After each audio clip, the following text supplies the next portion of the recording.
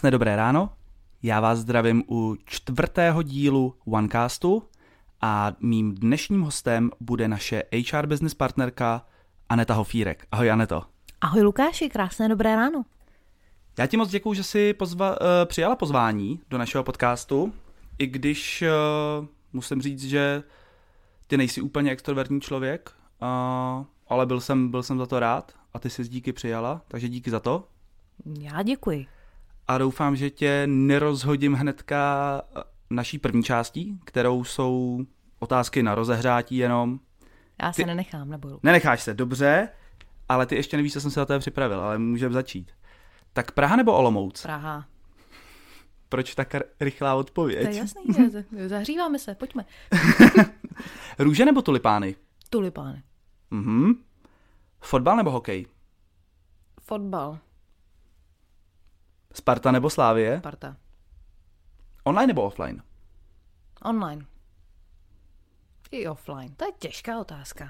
Právě. A já jsem čekal, jak ty na to zareaguješ. Záleží. BMW nebo Mercedes? BMW. Španělsko nebo Švédsko? Švédsko.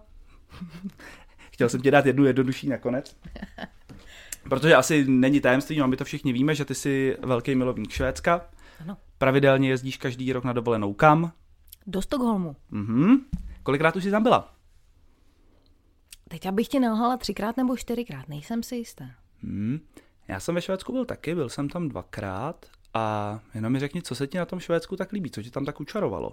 Já tam pravděpodobně budu mít nějaký jako historický kořeny, protože já ti na tuhle otázku nedokážu odpovědět. Prostě mě tam něco táhne a nedokázala jsem jako rozklíčovat, co přesně to je mi to tam jako milý a je to přesně ten pocit, že se tam cítíš jako doma.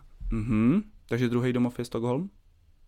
Já bych řekla, že tak jako Švédsko celý. Na Dobře. To není fokusovaný jenom na ten Stockholm. Takže možná jednou bude. Možná jednou, ano. Otázku na auta jsem ti dával z toho důvodu, že vím, že stejně tak, jako máš ráda Švédsko, tak máš ráda i Volvo. Proč to Volvo? Co se ti na něm tak líbí? Ano, ona tím, že je Švédsko taková designová jako velmoc, nebo já ji vnímám jako designovou velmoc a dělají spoustu věcí, které mně jsou blízký, tak i to auto je za mě jedno z nejhezčích, i co se týče jako exteriéru, interiéru, tak je to za mě jako jedno z nejhezčích aut, tak proto je to srdcovka v podstatě od malička, takže proto teď, když byla možnost, tak samozřejmě radši Volvo než BMW, ale to je číslo 2 potom. Já jsem čekal, že vystřelíš na tu otázku ano, nebo ono to nebylo ano, ne, ono bylo vyber si jednu a čekal jsem, že řekneš Volvo. Já respektuju ano, ne. Dobře, za to jsem rád. Fajn, tady to jsme probrali Švédsko, no a moje druhá otázka, jestli se nemýlim, tak mířila na květiny. Proč si myslíš, že jsem jí použil? Protože víš, že jsem měla brigádu v květinářství. No a ty jsi neměla jenom brigádu v květinářství. Ty jsi absolvovala několik kurzů floristických? No, tak kurzů úplně. Workshopů. Tak jako, ano. Prostě umíš vázat kytky? No snad ještě ano, už jsem to dlouho nedělala. No dobře, tak jo. Tak já myslím, že jsme se rozehráli moc pěkně. Ano. A pojďme postoupit dál, pojďme k tomu, o čem se tu dneska chceme bavit. Já jsem první kapitolu nazval Lidské zlato a trošku jsem chtěl navázat na náš první díl, který byl s Katkou Hůtovou, kde ona říkala, že zaměstnanci jsou naše největší zlato, pak k tomu teda dodávala, že z hlediska informační bezpečnosti jedna z největších hrozeb, ale my se pojďme věnovat té první části a to je to, že ty zaměstnanci jsou největší zlato. Jak tohle bys možná na začátek okomentovala? No ona v podstatě, Luky, je věta lidské zlato nebo v podstatě ta nejvyšší hodnota, co máme, tak jsou naši lidé. A tuhletu větu řekl už Patrik Winter. Takže my se jí držíme a já to jenom jako odsouhlasím, že ten největší asset té firmy jsou právě ti lidé. Ono u nás to platí možná ještě dvojnásob, jelikož vlastně veškerou práci, kterou děláme, taky víceméně musí dělat lidi. A to bude asi to naše největší zlato. Tak. No a zlato celkově se těžko hledá. A jak se jak dobře se v téhle době hledá lidský zlato? No nebudu ti lhát, jednoduché to není. To ti asi řekne každý z oblasti HR, že najít jako člověka ideálního, kterého ty potřebuješ, jak z osobnostního, tak z technického jako hlediska. Není to jednoduché, ale kdo hledá, najde. Máme šikovnou rekrutérku, snažíme se všichni dohromady, jak hiring manažeři, tak HR, takže si myslím, že lze. Nebudu ti říkat, že to nejde, protože to jde, když chceš. Těžší to je, ano, nebudu ti lhát, situace je teď trošičku samozřejmě jiná než před 3 lety, ano.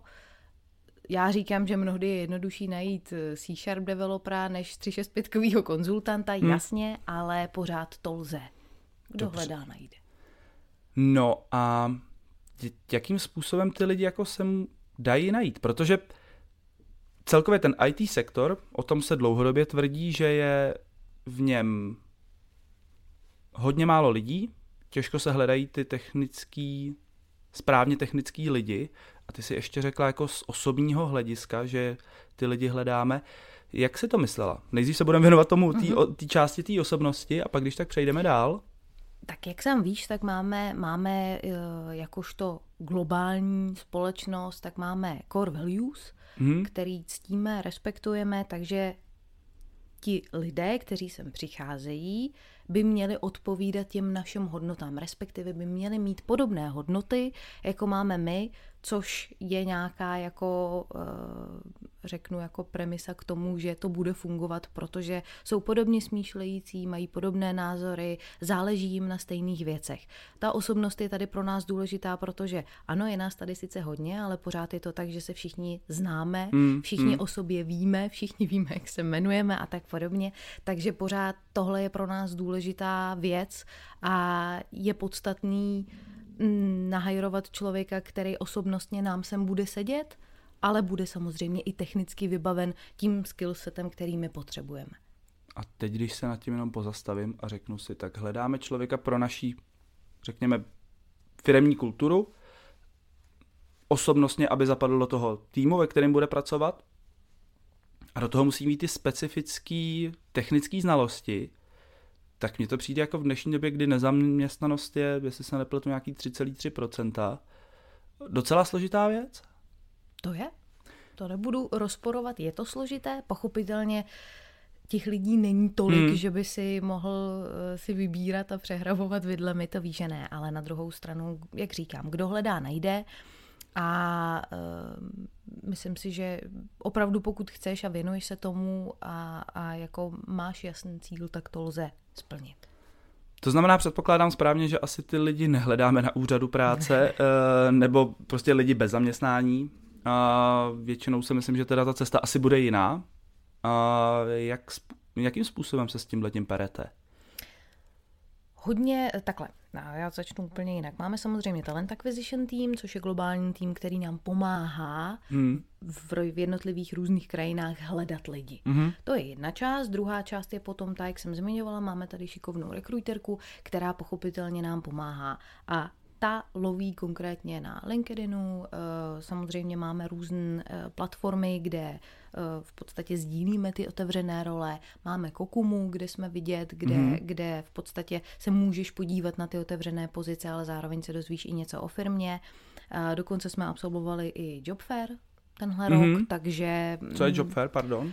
Job Fair je v podstatě na univerzitě jednodenní, dvoudenní sešlost, kdy firmy se v podstatě prezentují, mají tam stánky, jednotlivé firmy a v podstatě prezentují to, co dělají a lákají, když řeknu ty studenty třetích, někdy druhých ročníků, pojďte k nám, děláme tohle, může to pro vás být zajímavý, my programujeme, my jsme banka a tak dále. Jo, že každý ten student si tam v podstatě najde něco, co mu může být blízké. Tak my neprogramujeme, my nejsme banka. Ano. Co bylo nějakým jako naším tím hlavním poselstvím, který jsme chtěli předat těm studentům na tom job fairu? Jedna strana je určitě nějaký PR, A druhá strana je samozřejmě i ta, že nemáme tady programátory, to máš naprostou pravdu, máme tady víc ty konzultantské profily a lidi kolem Microsoftu a tak dále, hardware, software. Nicméně máme samozřejmě i service desk, což je zrovna, když to tak vezmeš, tak je to takový ten začátek, kdy začínáš, což pro ty lidi může být, nebo pro ty studenty může být zajímavé v tom, fajn, já začnu jako L1 podpora a my dáváme těmhletěm lidem konkrétně možnost posouvat se dál, to znamená stát se konzultantem za XY, záleží, jakou máš ambici, záleží, jak rychle se dokážeš učit, ale tady v tom podporujeme to vzdělávání a ten růst, takže my jsme rádi, když si sami můžeme vychovat toho konzultanta. A teď mi to potvrď nebo vyvrať, ale současná generace je, nebo říká se o ní, my už do ní nepatříme, ani jeden, říká se o ní, že jsou až přehnaně ambiciozní hnedka od začátku kariéry a že okamžitě by chtěli se dostat na nějaký vyšší místo hnedka po škole. Jakou s tímhle tím máš zkušenost? Zkušenost mám, ale je to kus od kusu. Nemůžu to generalizovat, nemůžu ti říct, že kompletně celá generace je takováhle a má ty ambice stát se okamžitě manažerem a po škole v podstatě rovnou vést tým. Ne každý. Jo. Já mám tu zkušenost podobnou jako s lidma kolem mě, tak jenom jsem to chtěl znát od tebe. Dobře, když už vlastně nějakýho potenciálního adepta najdeme, který by nám mohl do toho sedět třeba přes LinkedIn, nebo že nám ho pošle globální tým, jak potom probíhá vlastně to samotné lapání ptáčka? To je dobrá otázka. Snažíme se a daří se nám to držet se 2 kol. Nemít jako pohovory. Nemít dlouhosáhlé výběrové řízení na XY kol a tak podobně. Snažíme se tedy to první kolo, které většinou je samozřejmě na začátku nějaký prescreen, dobře, ale potom první kolo pohovoru je s hiring manažerem. Může tam být samozřejmě i někdo z týmu, aby rovnou viděl toho případného kolegu a druhé kolo je potom s manažerem toho oddělení a s country leaderem. Takže country leader vždycky vidí toho kandidáta, určitě, který nastupuje. Určitě. Platí to takhle vždycky. Platí to vždycky. Super. To nebývá úplně standardem asi. Nebývá. A mně se to náhodou hrozně líbí, protože je fajn, že country leader má jasný přehled o tom, kdo nastupuje, koho vlastně hajrujeme a tím pádem on si i ty lidi jako naváže, zapamatuje a tím pádem je to pořád ta situace, kdy ano, je nás skoro 100, ale pořád se všichni známe jménem. A pořád víme, kdo co dělá. To je pravda, to můžu potvrdit. Dobře, tak když ten kandidát teda projde těma 2/3 kolama, tak dostane nějakou nabídku, buď to tady u nás bude, nebo nebude. A ještě když se vrátím na začátek, tak my jsme vzali vlastně tu jednu linku. To znamená, to je taková ta, kterou si asi lidi představí nejčastěji, to znamená, nějaký rekruter prostě najde nějaký profil, zkontaktuje ho a to kolečko už běží. Máme ještě nějaký jako jiný cesty, jakým způsobem ty lidi najít? Určitě máme, to jsme vlastně rozjeli v minulém roce. Interní referál tady byl vždycky, to je v podstatě jeden z benefitů, kdy doporučíš kandidáta a dostaneš za něj odměnu, tak to je takový standard, který si myslím, že většina firm dneska má. Druhá věc, která ovšem až tak standardní není, je externí referál, který jsme rozjeli vlastně v minulém roce a jednoduše řečeno je to referál pro širokou veřejnost, to znamená ty, jakožto člověk, který nejsi ze Software One, nejsi zaměstnancem, máš nějakého kandidáta, známého kamaráda, který by se hodil pro nějakou z našich rolí, doporučíš ho a my ti za něj zaplatíme. Ačkoliv nejsi zaměstnancem Software One, ale za to doporučení vlastně dáváme odměnu. To znamená, kdokoliv z ulice nám může doporučit kandidáta a pak už to nějak běží. Přesně tak. A on za to dostane odměnu, předpokládám, ve chvíli, kdy ten člověk nastoupí. Ano. I další takovou linkou jsou nějaký jako náborový videa. Ty už se naťukla tu Kokumu, já se jí teď úplně moc nechci držet, vrátil bych se k ní později. To jsou nějaký jako náborový videa, nějaký náborový marketing, nebo recruiter marketing, HR marketing, jak tomu budeme říkat.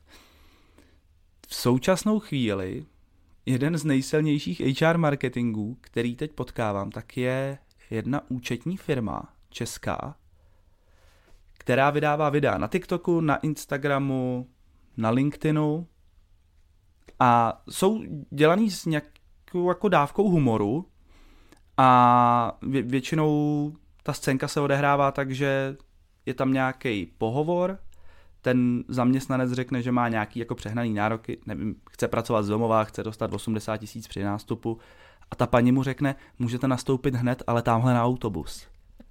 Mně to přišlo hrozně vtipný a poprvé, když jsem to viděl, tak jsem si říkal, tyjo, to nemůže fungovat, ne? Ale přitom ty videa jedou doteď. Takže je to tak, že i negativní reklama je reklama, anebo si myslíš, že tohleto opravdu může zabrat na nějakou jako určitou sortu lidí? Asi to má svoji cílovou skupinu. Rozhodně ano, určitá dávka humoru tam je, nicméně záleží na té společnosti. Mě by třeba tohleto nenapadlo, my jdeme samozřejmě úplně jinou cestou, no jasně. Ale ano, může to být pro někoho ta správná cesta, když cílíš na určitou skupinu lidí, ano. Já jsem to jako taky nechtěl nějak jako záporně hodnotit, to vůbec, prostě každý máme tu svoji cestu, ale přesně jsem tím chtěl ukázat, že asi oni cílí zcela jasně, prostě chtějí ty lidi, kteří nechtějí neustálej home office, nemají nějaký přehnaný platový požadavky a otázka je, jestli se jim to daří. Vzali to z opačného konce, což je taky cesta, ano. A myslíš, že tohle to může být úspěšná kampaň? Jako myslím. Je to těžký říct. Já bych ráda viděla ty výsledky, jak vlastně to funguje a kolik lidí třeba se jim ozve na základě toho, že viděli tuhle reklamu nebo viděli to video a tak podobně. Těžko říct. Jo, protože na LinkedInu jsou pod tím občas dost hrůzostrašný konverzace. Aha. Já se do nich teda nezapoju, ale občas, když si je otevřu, tak to jako až jich mi je líto. Dobrý, tak jo. Je to vždycky, má to své pro a proti. Chápu. Tak. Druhá věc, nebo druhý oddělení našeho rozhovoru, a asi budeme cílet na nějakou firemní kulturu, protože ty si říkala, vybíráme podle osobnosti, aby nám sem ty lidi zapadly, nějaký naše core values, můžeme to asi přeložit jako prostě hodnoty naší společnosti. Všichni říkají, nebo v inzerátech se můžeš dočíst, neopakovatelná firemní kultura, takový ty jakoby honosný až povznášející výrazy k těm firemním kulturám. Tak prosím tě, vysvětli mi, co to je firemní kultura? Luky, firemní kultura, když to řeknu hodně jednoduše, je prostě to, jak se v té firmě žije a jak ta firma funguje uvnitř. Jaký jsou tam lidi, jak spolu fungujou, nefungujou a zkrátka atmosféra v té firmě. To všechno je s tím jako spojen, každá firma má svoji kulturu, každá firma to může mít jiné a má jiné, protože vždycky záleží na lidech a tu firemní kulturu tvoří lidé především. No dobře, tak jací lidé u nás pracují? To je dobrá otázka, tady na to krásně navážeme, protože víceméně u nás je to složené tak, že tady máme spoustu sportovců, což právě lze vidět i na některých videích, fotkách a tak podobně, kde je Honza Knitl jakožto country leader na kole. To je první video na Kukumě. Tak, což už jasně napovídá, že jsme společnost plná sportovců, nebo z větší části naplněná sportovcemi. Máme tady triatlonisty, jachtaře, máme tady horolezce, máme tady lidi, co samozřejmě jezdí vášnivě na kole. Zrovna jsme se teďko připojili do akce Do práce na kole. Ano. Je tady pravidelné cvičení, kdy se vlastně skupinky lidí domluví, že ráno před pracovní dobou si půjdou zacvičit nahoru na střechu. Teďko uvažujeme ještě o józe nebo o pilates, takže těchto aktivit sportovních je tu dostatek, protože tady je většina sportovců, takže toho rádi využívají. No a ta druhá strana břehu je, řeknu, ta jako gastronomická a to, že se tady hodně jí, máme rádi jídlo, to nás spojuje. Máme tady kolegu, který dělá úplně skvělou paštiku domácí, druhá kolegyně peče chleba, tak to je taková zaručená jako situace, kdy se sejde nejvíc lidí v kuchynce, protože se rozkřikne, že je tady chleba a paštika.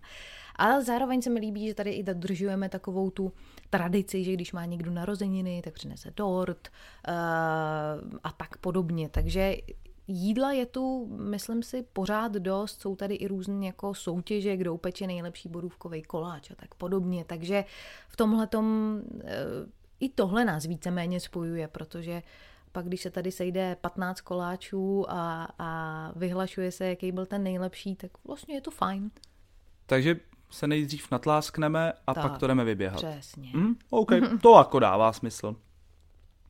No další z věcí, která, a teď možná budu mluvit za tebe, mi přijde zajímavá a tu jsem asi nikde nezažil, tak jsou Culture Days. Co to znamená? Culture Days jsou v podstatě 4 dny v roce. Je to devíza globálu, kdy každá země by měla slavit tu jednu specifickou zemi, která je jako určená. Teďko jsme měli USA, předtím to byla Indie, takže jedná se o to, zkrátka a jednoduše, že v 92 zemích světa se zrovna ten den slaví Indie nebo jakákoliv jiná země a primárně, jak jsi i sám všimnul, nakupujeme jídlo, které je specifické pro tu zemi, pití, dáme si nějaký kvíz na 30-45 minut a taky jsou první 3 místa vlastně, kdy se vyhlásí vítěz a je to takový zpestření, že zkrátka celý den nemusíš sedět za počítačem, pracovat, ale na těch 45 minut se vytrhneš, jdeš se najíst, jdeš si dát něco dobrého, zasoutěžíš si, vrátíš se zpátky, že je to taková jako takový trošku relax. Je pravda, že indický Culture Day, ten si myslím, že poznali i naši sousedi tady v budově, kdy vlastně to jídlo tady vonilo po celém patře, takže kdokoliv se tady zastavil, tak asi věděl, že nějaká Indie se tady slaví. To je pravda. To byl ten předposlední a vlastně poslední byl předevčírem a to byl Culture Day Spojený státy, kdy jsme měli teda grilování na střeše. To mi přijde hrozně zajímavý a moc fajn. Dobře. Takže to je jakoby v firemní kultuře nějaký jídlo, nějaký sport, to jsme si řekli. A jako největší asi nabourávač firemních kultur za mě asi byl covid, který vlastně nás zasáhnul, vlastně odsoudil nás k práci doma. Tak jak bylo těžký se s tímhletím vyrovnat? A kdyby jenom firemních kultur, viď? A kdyby jenom firemních kultur. Já teda musím říct, Luky, že nás se to až tolik nedotklo a to proto, že my už jsme v tom hybridním modelu víceméně jeli předtím. Takže práce z domova, lomeno práce z kanceláře, už nám tady funguje dlouhodobě. To znamená, že když přišel covid, tak pochopitelně spousta lidí zůstala prostě doma, do té kanceláře chodila minimálně, ale teď ti s klidným srdcem můžu říct, že ta situace se změnila natolik, že naopak potkávám ty kolegy, který dřív jsem nevídala tak často, mnohem pravidelněji, protože si vlastně jako chtějí přijít do té kanceláře, váží si té možnosti, že nemusí být pořád doma a možná do té kanceláře přijdou rádi a častěji. A jasně, tohle to dokážu pochopit, to si myslím, že i já jsem to měl podobně. A je naopak někdo, kdo třeba toho covidu, a teď nechci říct jako využil, ale prostě zvyknul si na tu práci doma, zjistil, že mu to mnohem víc vyhovuje a řekl si, že do té kanceláře naopak bude chodit míň a zůstane většinu času na home officeu. Luky, sám to víš, máme tady lidi, kteří jsou z globálu, máme tady lidi, kteří nejsou z Prahy, takže každý to má jinak a každý to má tak, že se domluvili se svým nadřízeným, že se to respektuje. Nicméně fakt ti asi jako můžu říct, že z těch 100 lidí vídám všechny. Ano, ne zcela pravidelně, nemá to žádnou jako pravidelnou frekvenci, že by každé pondělí nebo něco podobného, ale vídám je pravidelně teďko, takže musím říct, že i tací, kteří předtím nejezdili a neviděla jsem je delší dobu, tak dneska chodí častěji, takže nemyslím si, že by to, zpět k tvé otázce, nemyslím si, že by to nikdo vzal tak, že dobře, odteď už jsem jenom na home office. A stěhuju se na chatu. V životě nepřijdu do kanceláře, úplně asi ne. Dobře, takže covid nás úplně nezměnil, což si myslím, že je docela fajn. No, poslední věc firemní kultury, a je to i součást, vlastně volně přejdeme k nějakým benefitům, které jsou hodně často skloňovaný. Tak dost často se jako benefit hnedka po firemní kultuře píše flexibilní pracovní doba. Co si pod tím můžeme představit?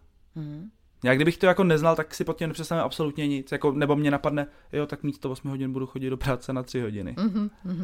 Ne, u nás to funguje tak, že tím, že nemáme docházkový systém, netrekujeme, kdy člověk přišel, kdy odešel, je to založeno na důvěře, což taky v málo které společnosti najdeš, tak pochopitelně tím, že jsme společnost fokusovaná na biznis, na zákazníky a na services delivery, tak choď do práce tehdy, kdy tě zákazníci a kolegové potřebují. To je naše heslo. To je naše heslo vlastně, takže ano, není to tak, že by si do práce mohl chodit na 3 hodiny, to ví, že ne, ale dáváme flexibilitu v tom, že spousta lidí tady samozřejmě musí vyzvednout děti ze školky, musí ze školky ze školy, musí na třídní schůzky, musí zařídit ABC, to znamená ano, můžeš odejít ve 3 a prostě doma si to otevřeš, když potřebuješ něco dodělat a nikdo tě nebude hlídat, jestli jsi seděl v kanceláři, když si tu práci měl udělat, anebo jestli si ji dělal z domova. V tomhle tom ta flexibilita je a zároveň není tady pevně dáno, že od 8 do 5. Ne. Dobře. Co se týká benefitů, tak já možná tak teď jsme dali nějaký 2, který software vám může nabídnout. No. A teď pojďme na nějaký, který se teď dost často skloňují a možná trochu i ťuknem do Švédska, protože jestli se nepletu, tak ve Švédsku zavedli v určitých společnostech práci od pondělí do čtvrtka. Myslím, že je to celá Skandinávie, nejsem si jistá, jestli s tím nezačalo Dánsko. Myslím si, že jo, ale že Švédsko už to taky přejalo. Dobrá otázka, tam hodně záleží na tom, co ta společnost dělá, jak je postavená a podle toho ty si to můžeš dovolit. Takže 4týdenní pracovní týden zní skvěle. 4denní. Ježiš, 4týdenní pracovní týden. To asi ne, to bychom nedali. 4denní, pardon. Zní to skvěle, samozřejmě, ale záleží na tom velmi dobrým time managementu a velmi dobrý organizaci práce. A zároveň jako i ten zákazník na to musí být připraven, že fungujeme 4 dny. No, takže musí to být hodně dobře naplánovaný. Nelze to udělat tak, že hele, od pondělí přecházíme na 4denní pracovní týden. Takhle to nefunguje, musí to být, podle mě to musí být hodně, hodně dobře naplánovan. Asi to není pro každý typ biznesu, prostě na někoho to použitelný je. Tak. Účetní firmy to třeba můžou využít. Teď mě tak jako napadá, když jsme ano, jako můžou. Se ťukli. Můžou. Ale tam je to taky ve vlnách, když si to vezmeš závěrky a tak podobně, že? Tak jako... Dobře. No, dalším benefitem, který se taky teď dost často zmiňuje a hodně společností nad ním přemýšlí, nebo některý vím, že už ho zavedli, tak je neomezená dovolená. Já když jsem to poprvé slyšel, tak mi to přišlo jako, samozřejmě jsem si představil tu 5měsíční dovolenou někde, kde prostě jsem, mám jí placenou, to znamená, můžu se válet u moře a nemusím nic dělat a ještě to mám placený. To byla paráda, vej. To byla paráda. Ale takhle to asi nefunguje, co? Takhle to nefunguje, bohužel ne, ale své kouzlo to má, protože ty dáváš tomu zaměstnanci naprostou volnost k tomu, aby si řekl, že chce měsíc strávit u moře a zbytek měsíce, teda zbytek roku bude prostě pracovat a vlastně jako pak si bude brát třeba, já nevím, už kratší dovolené, ale dáváš mu tu možnost čerpat tu dovolenou dle jejího uvážení. To znamená, není to definováno tím, OK, mám 25 dnů nebo mám 30 dnů, ale ty sám seš strůjcem toho, jak si to naplánuješ a jak si to vybereš. Tak, aby to nenarušilo biznis, tak, aby to nenarušilo tvou práci a výsledek. Takže asi jsme u toho samého výsledku, jako je práce od pondělí do čtvrtka, prostě zodpovědnost zaměstnanců. Asi jako... Plná. Není možný si představit, že opravdu jako měsíc budu pracovat, měsíc ne, tak to asi není tím cílem úplně. Ono by to asi ani nefungovalo potom z pohledu jako těch výsledků. A možná ani těch kolegů. Možná ani těch kolegů. Ale nemyslím si, že to je jako špatná věc. Určitě ne. My o tom přemýšlíme, ale jde o to velmi dobře uchopit a velmi dobře jako komunikovat, aby to všichni pochopili stejně a aby to fungovalo. Já už vím, že v Česku jsou nějaký, a jsou to myslím si, že zrovna IT firmy, ale myslím, že to jsou nějaký vývojářské firmy, který neomezenou dovolenou zavedli a tvrdí, že vlastně, nebo to jsem četl před nějakým rokem, že vlastně počet dnů, který si zaměstnanci vybírají jako dnů na dovolenou, tak se jim úplně moc jako nezměnil. Že vlastně ve finále to zůstalo třeba těch 25 v průměru, jako ty lidi mají. Ano, četla jsem, myslím si, podobný článek, že zásadně se to nezměnilo, že se nesetkali s tím, že najednou by si lidé vybírali 100 dnů místo 25. A i my tady jako bojujeme s tím, že někdy musíme ty lidi tak jako nutit, aby si vlastně tu dovolenou vybrali, protože práce je spousta, takže ne každý je schopen si vybrat plnou dovolenou za rok. Dobře. Pojďme teď k nějakým našim benefitům. Samozřejmě já jako první musím zmínit to, co mě nejvíc zaujalo, tak jsou volný vstupy do zoo a do botanické zahrady. Tak to si myslím, že je úplně jako benefit, který snad jako nikdo nemá. Nebo já jsem ho nikde neviděl. Jo. No, máme permanentky do zoo, do botanické zahrady pro zaměstnance, funguje to tak, že si prostě vezmeš kartičku, zabukuješ si, kdy chceš jít s rodinou a kartičku v pondělí vrátíš, takže je to takový nestandardní benefit. To je hodně, pravda, hodně. To je pravda. Dobře, jaký bys řekla, jakože je u nás největší benefit? No já bych řekla, že právě ta důvěra a právě ta flexibilita, kterou dáváme, je hrozně fajn. A vím, že lidi si toho váží a jsou rádi, že nemusí třeba těch opravdu jako 5 dnů chodit do kanceláře, můžou fungovat z domova a tak podobně. Myslím si, že náš interní fyzioterapeut je zlatá věc. Na to bych zapomněl. Tak to je jedna z věcí, která je taky určitě moc fajn. Máme, si myslím, velmi dobře rozvrženo a naplánováno, jak lidi vzdělávat a jak je rozvíjet. Což se vracím k tomu právě třeba ten service desk, kdy je to člověk, který má, řeknu je na začátku kariéry, má nějaké zkušenosti, začíná na té L1 a naší, a doufujeme, že i jeho ambicí je, aby dříve nebo později z něj byl ten třeba 365kový konzultant. Nemusí to být čistě 365, může to být sekurita, může to být jakákoliv jiná strana, ale podporujeme tady ten růst a to vzdělávání, to znamená placené certifikáty, které ten člověk konkrétně potřebuje, školení, ať je to hard skills, soft skills, je to úplně jedno, ale zkrátka je nějaký jako rozvojový plán, kterýho se snažíme držet a podporujeme ty lidi v tom, že vlastně platíme certifikace a tak podobně. Takže vlastně je to i tak, že my těm zaměstnancům dáváme takhle jako příležitost růst. Ano. A zároveň to vlastně kryje ty tvoje potřeby nebo potřeby těch manažerů získat do týmu nějaký zkušený konzultanty. Okay. Přesně. A není to samozřejmě jenom services. Jo? Je to skrze celou firmu. No, jasně. A pochopitelně sales má trošku jiný potřeby, ale funguje ten model úplně stejně. No a když to vezmeme nějak jako prakticky, tak jak třeba ty se vzděláváš? Jak ty ten benefit využíváš? Já mám už takovou tradici každý rok pracovně právní školení, což vzhledem k různým změnám, které někdy jsou větší, někdy jsou menší, tak absolvuju každý rok. A pak, co je k nezaplacení, tak je v podstatě takovej ten klasický jako sharing best practices skrze CEE region, kdy máme jako pravidelný takový sedánky a můžeme si sdílet s jinými státy, což je fajn. A různý teď i jako skrze covid, tak samozřejmě to byly spíš webináře a online jako školení, ale těch možností je dost, takže většinou jako velmi rychle najdu to, co mě zajímá, to, co bych chtěla. Dobře. My jsme naťukli tu kokumu, A jenom ze začátku, jestli řekneš, co je Kokuma. Určitě. Kokuma je zkrátka company Culture Market a náš profil na Kokumě je víceméně taková výkladní skříň do Software One. To znamená, ty jakožto člověk zvenku se můžeš mrknout na to, jak fungujeme, jak to u nás vypadá, jací lidé u nás jsou. Je tam spousta článků, je tam spousta videí, zároveň tam najdeš vlastně i otevřené pozice, které aktuálně hledáme. A funguje to jako velmi dobrý, spolehlivý employer branding jako nástroj. Není to úplně, jak já říkám, tuty rekruty nástroj, že by z toho proudilo jako spousta kandidátů, ale od toho to není.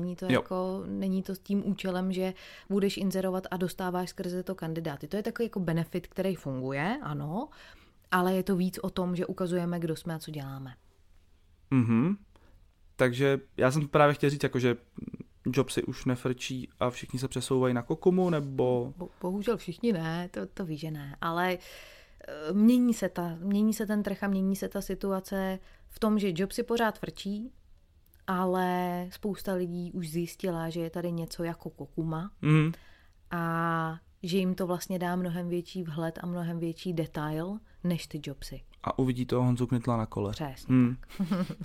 Dobře, ještě jsem si všiml jedné novinky, co se u nás v HR marketingu udála, a to je natáčení videoinzerátů. Kdy jsme s tím začali, proč jsme s tím začali? No, poměrně nedávno jsme s tím začali a my jsme rozšířili náš marketingový tým o PR slečnu, což nám dost pomáhá právě celkově v PR, ale souvisí to i s HR, protože jsme se rozhodli obohatit ty naše inzeráty o videa, kde je jasně a stručně řečeno, koho hledáme a co by ten člověk dělal, do jakého týmu hledáme a tak podobně. Takže to je taková jako... Takže to je konec. Novinka. To je konec. Super. Tak já vám moc krát děkuji za poslech a budeme se těšit zase příště. Aneto, díky moc, že jsi přišla. Já děkuji, měj se.